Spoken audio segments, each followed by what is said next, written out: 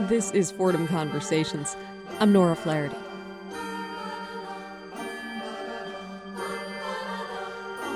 So, moms, did you give your kids a good Christmas? Something Martha Stewart would be proud of? Well, why not? Do you want them to grow up feeling unloved, unable to compete in today's dog-eat-dog world, possibly as serial killers? Well, I may be exaggerating on that last part, or maybe not. But it is certainly true that this is a fraught time to be a mother. In fact, what it even means to be a mother in 21st century America is a pretty contentious issue, especially if you have the range of options open to you that many middle-class women do today.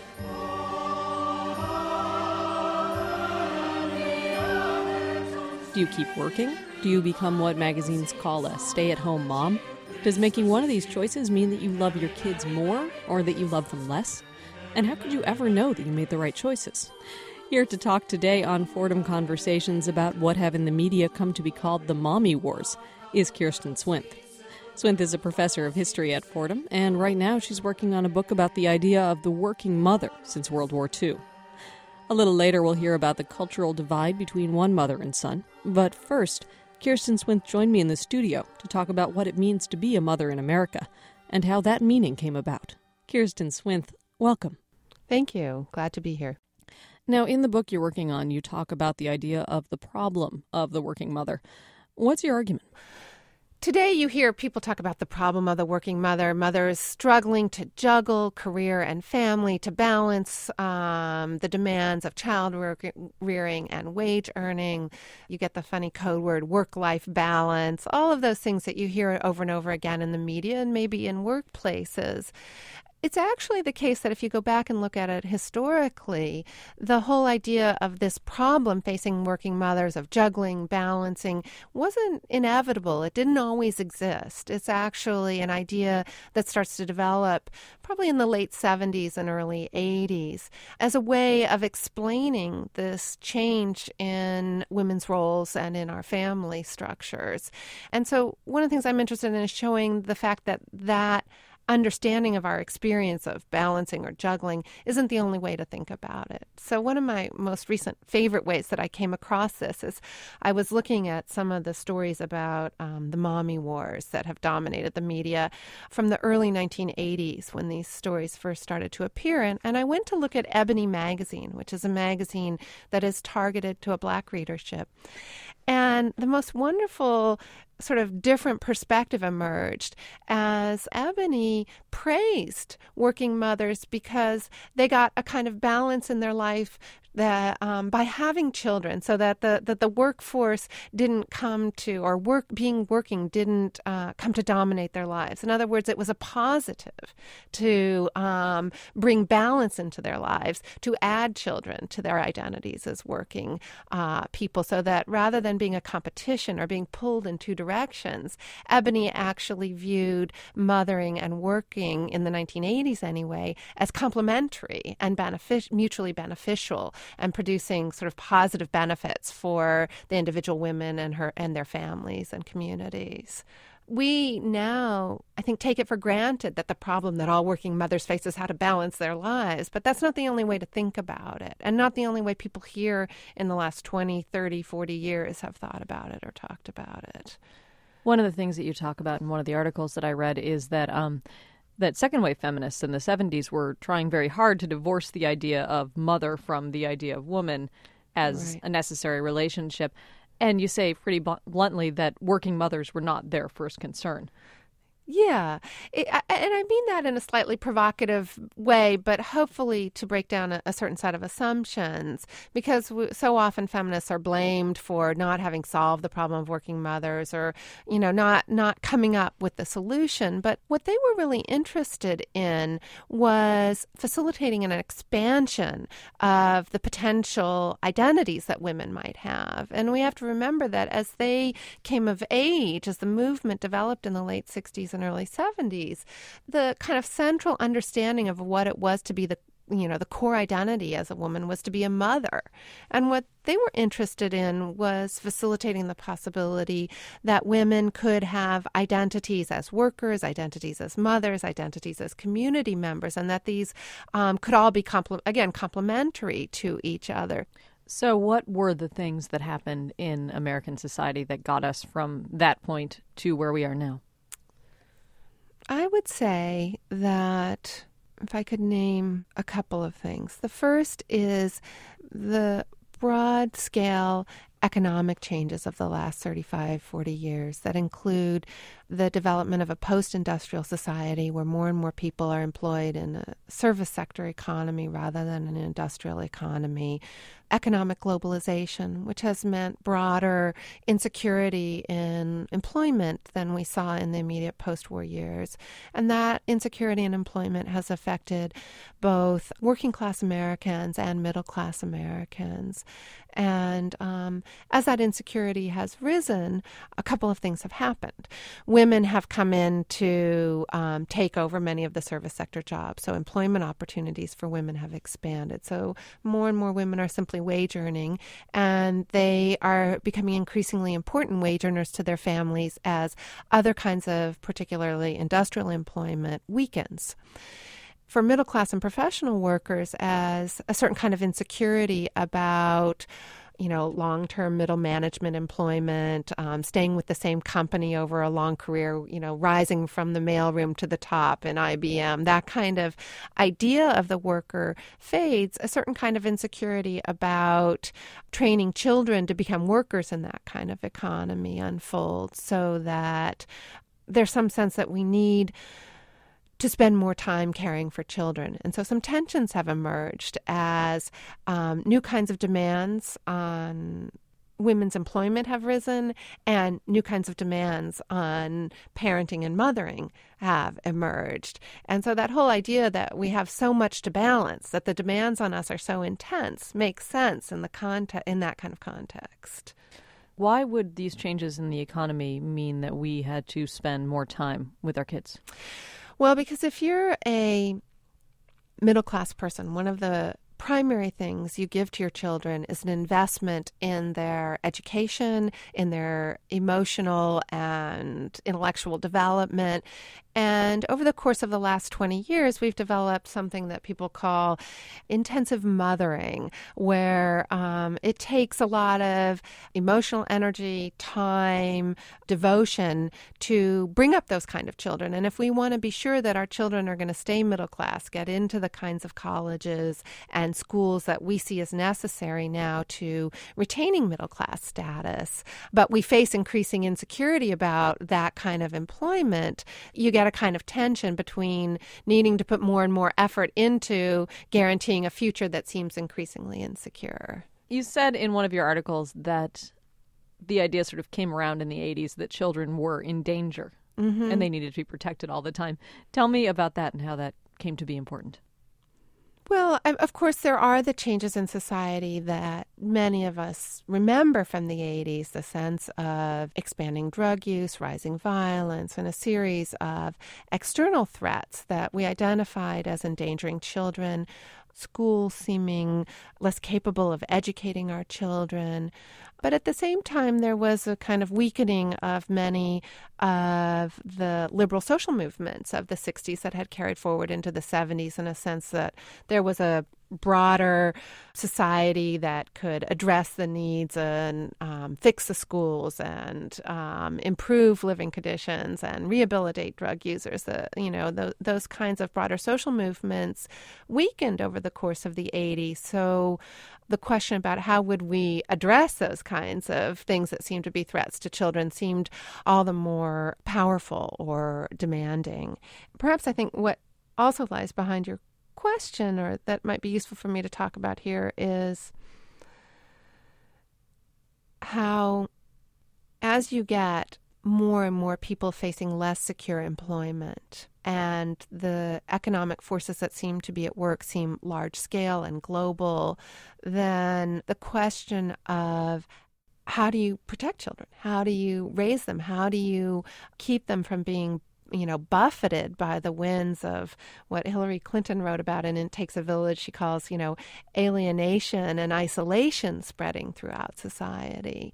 And if you no longer have mothers in the home because they're out working, where are we going to do that for children? How are we going to provide those kinds of cares for children? And in the 80s, because of the political climate and the changes in social movements, there was very little sense that there was anyone beyond the individual mother or individual father to address those concerns.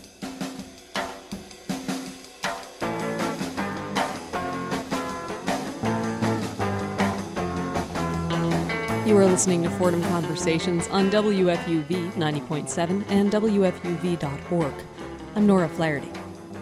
We're talking this morning on the show with Fordham history professor Kirsten Swinth. She's working on a cultural history of the working mother since World War II. A little later, we'll hear about the cultural divide between one mother and son. But first, let's hear more of our conversation with Kirsten Swinth. I asked Swinth, who is a working mother herself, what the idea of the problem of the working mother means to her. The problem of the working mother. Well, it's the one that happens when I open my newspaper in the morning when I walk downstairs and I see another story in the newspaper about how daycare is good for kids or bad for kids. And I feel sick to my stomach because someone's telling me as a working mother that what I'm doing is good or bad.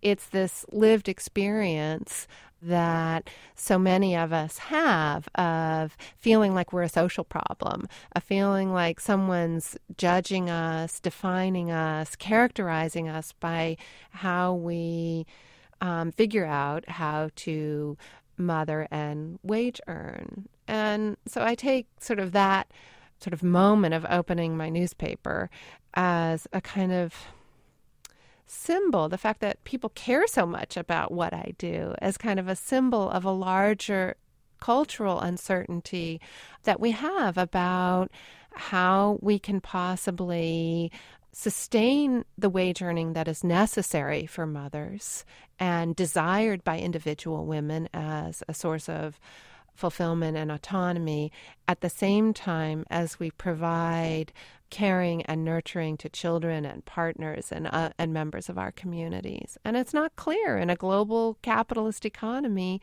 where we're going to do that. And so my interest is in thinking about the different ways we've tried to explain that change to ourselves. What are some of the other kinds of stories that we might tell? We might tell a story. Instead of a story about individual women juggling, we might tell a different story about how society and business can help produce workers and citizens for future generations. So we might tell a more collective enterprise that views children not as individual members of a household, but as symbols of the future of the country, and talk about a larger responsibility of the society and a larger need to provide healthy, educated citizens. We might talk more calculatingly about who's going to pay into Social Security benefits down the road and how we can best facilitate raising those workers, rather than individualizing it as a problem of mothers in their own homes that they have to solve themselves. You talk in one of your articles about how the idea of the working mom as we see it today only applies to sort of a very specific set of women. Who does that term apply to? If you're looking at most sort of popular media descriptions of the working mother, you're talking about white professional women rather than talking about working class women or non-white women. And one of the ways that I've looked at this is I wrote about the show Who's the Boss? I don't know how many of you remember this show, but in it, a woman named, played by the actress Judith Light, is a single mom who's working as an advertising executive, and she hires the actor Tony Danza to be her housekeeper. Morning. May I help you? Well, if you're Angela Bauer, I'm here to help you.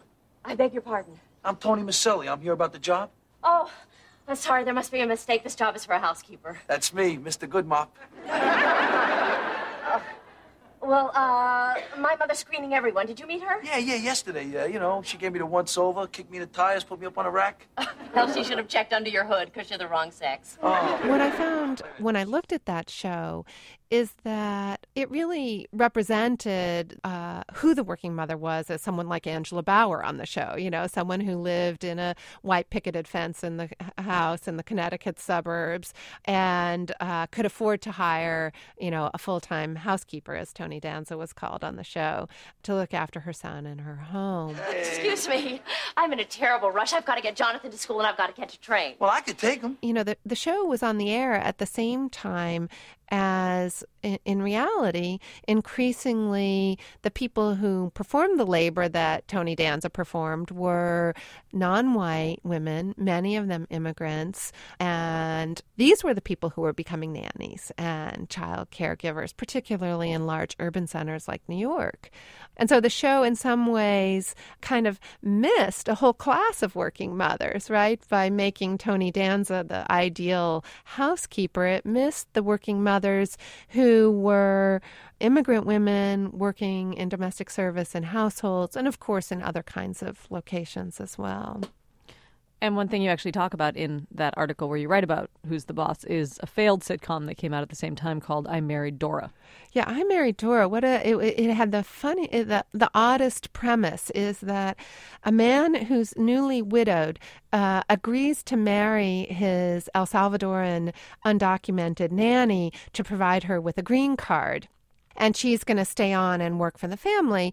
And unlike Who's the Boss, the show failed. I Married Dora I think it lasted 13 episodes. And the question becomes, why would Who's the Boss succeed when I Married Dora, which more directly and openly addressed the actual social changes that were going on, why would that show that was more truthful fail when Who's the Boss, which is sort of a fantasy, succeeded?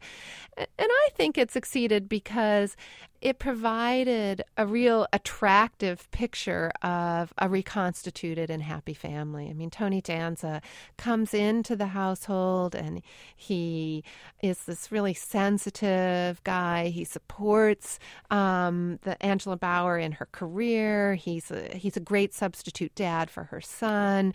He's really sexy and attractive. And on top of that, when she comes home from work, he pulls a pitcher of martinis out of the fridge for her. And so I think it provides, and they never argue about, who's going to wash the dishes.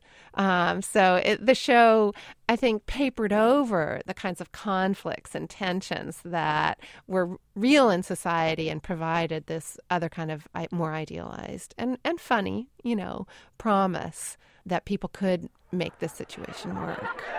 All right, egg fans. Let's show those chickens they have not laid in vain. I'll have mine scrambled.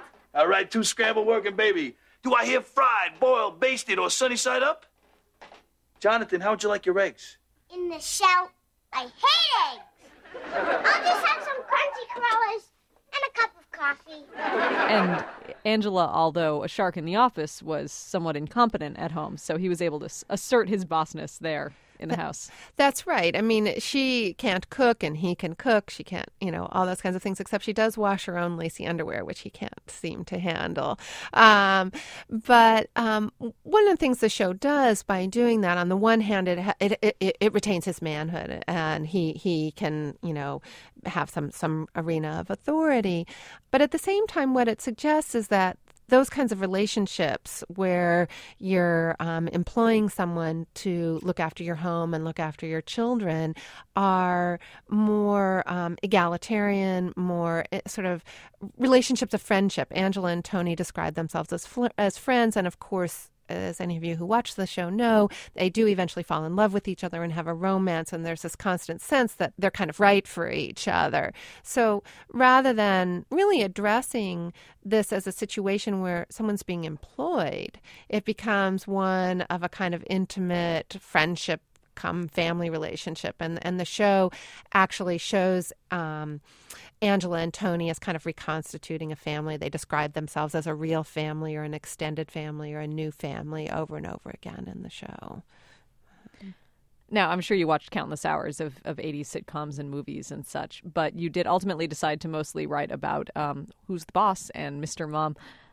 Why did you decide to write about those couple of things? Why did those sort of distill something for you?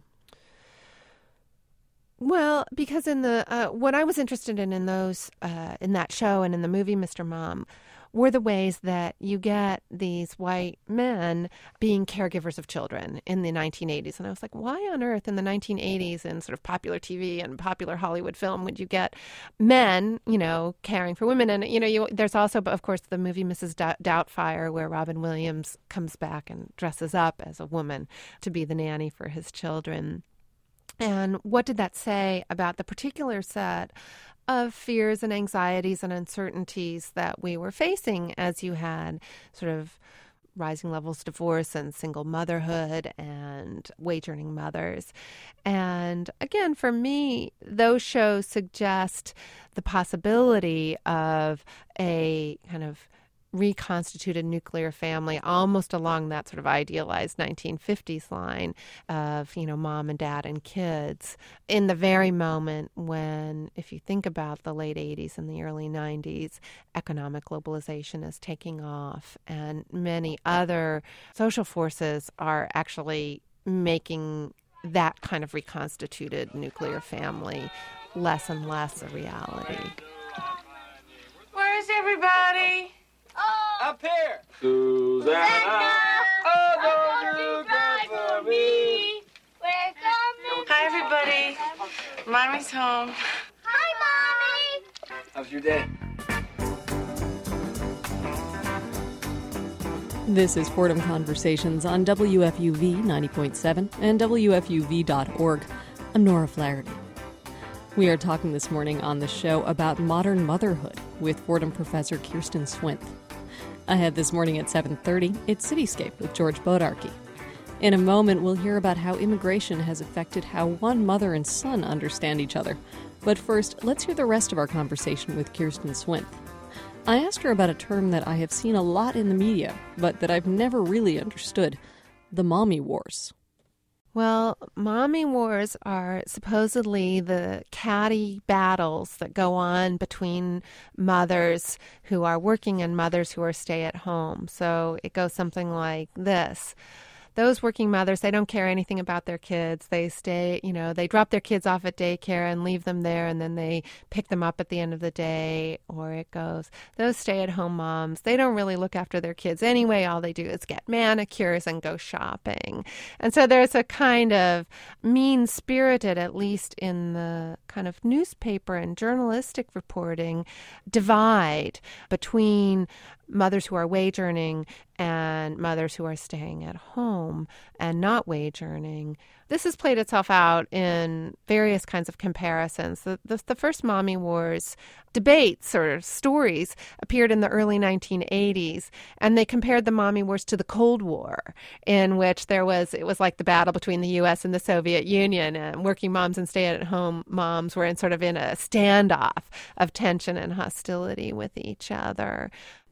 Some of you might remember the Louise Woodward trial, which happened in 1997. And Louise Woodward was a young woman from England who was an au pair who killed a 9-month-old baby in her care. And her trial became an occasion for blaming the mother of the child for working rather than staying at home and caring for her children. So you got comments like, I guess that woman didn't want children, now she doesn't have one. And holding the mother responsible for the death of the child rather than the au pair. And it was a complicated case, but it played itself out as a divide over the Mommy Wars.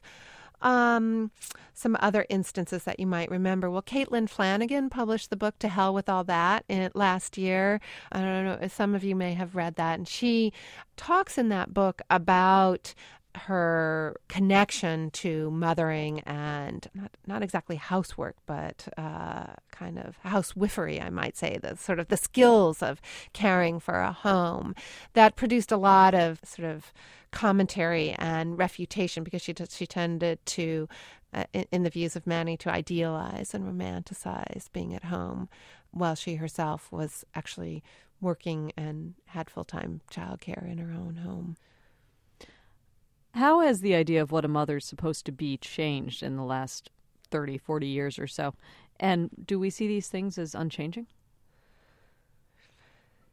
Well, I would say in the last 30 years or so, we have ratcheted up our expectations of mothering. In other words, what makes someone a good mother now is the willingness to devote herself both in time and in emotional energy to her children at a level that we really didn't expect, even in those supposed halcyon days of the 1950s when we had mothers at home full time. So now mothers are supposed to be getting baby Einstein so they can nurture their child's brain development and taking on that responsibility when baby Einstein isn't enough. The kinds of demands that are expected of the good mother are much, much higher than they used to be.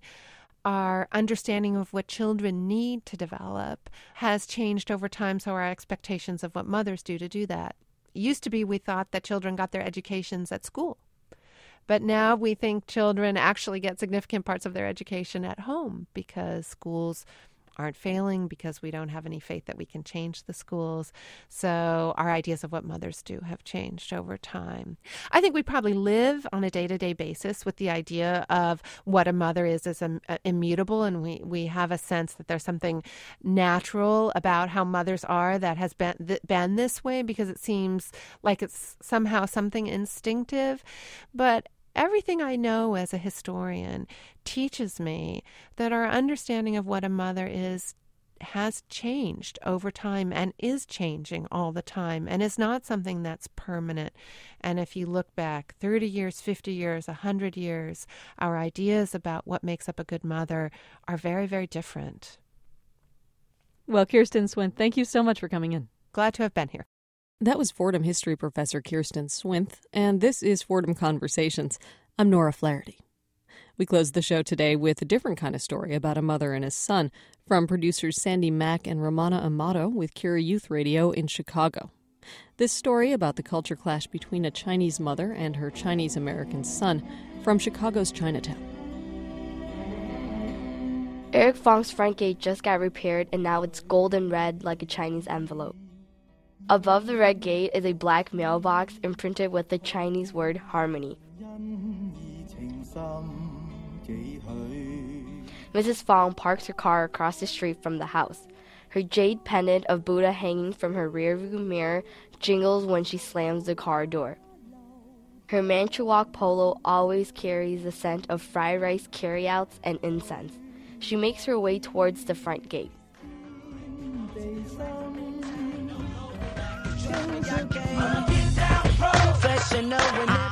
Behind her, Eric climbs out of the car holding a brown bag of greasy Maxwell burgers. She stares directly at him and complains, "Eating so much junk food and burgers isn't healthy for you." Eric simply shrugs his shoulders and takes a big bite of his all-American hamburger with lots of onions. As the onions slip out of the bun, Mrs. Fong rolls her eyes and tells Eric, "Pull your baggy pants up." Eric's phone rings, and the tune ASAP was like a strange language to Mrs. Fong.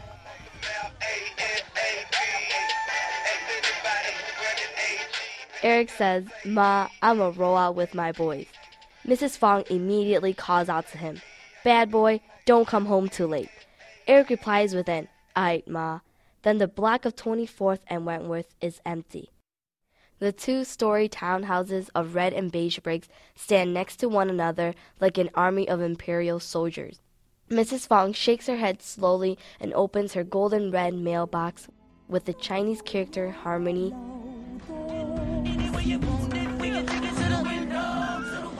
to see if there's anything in it.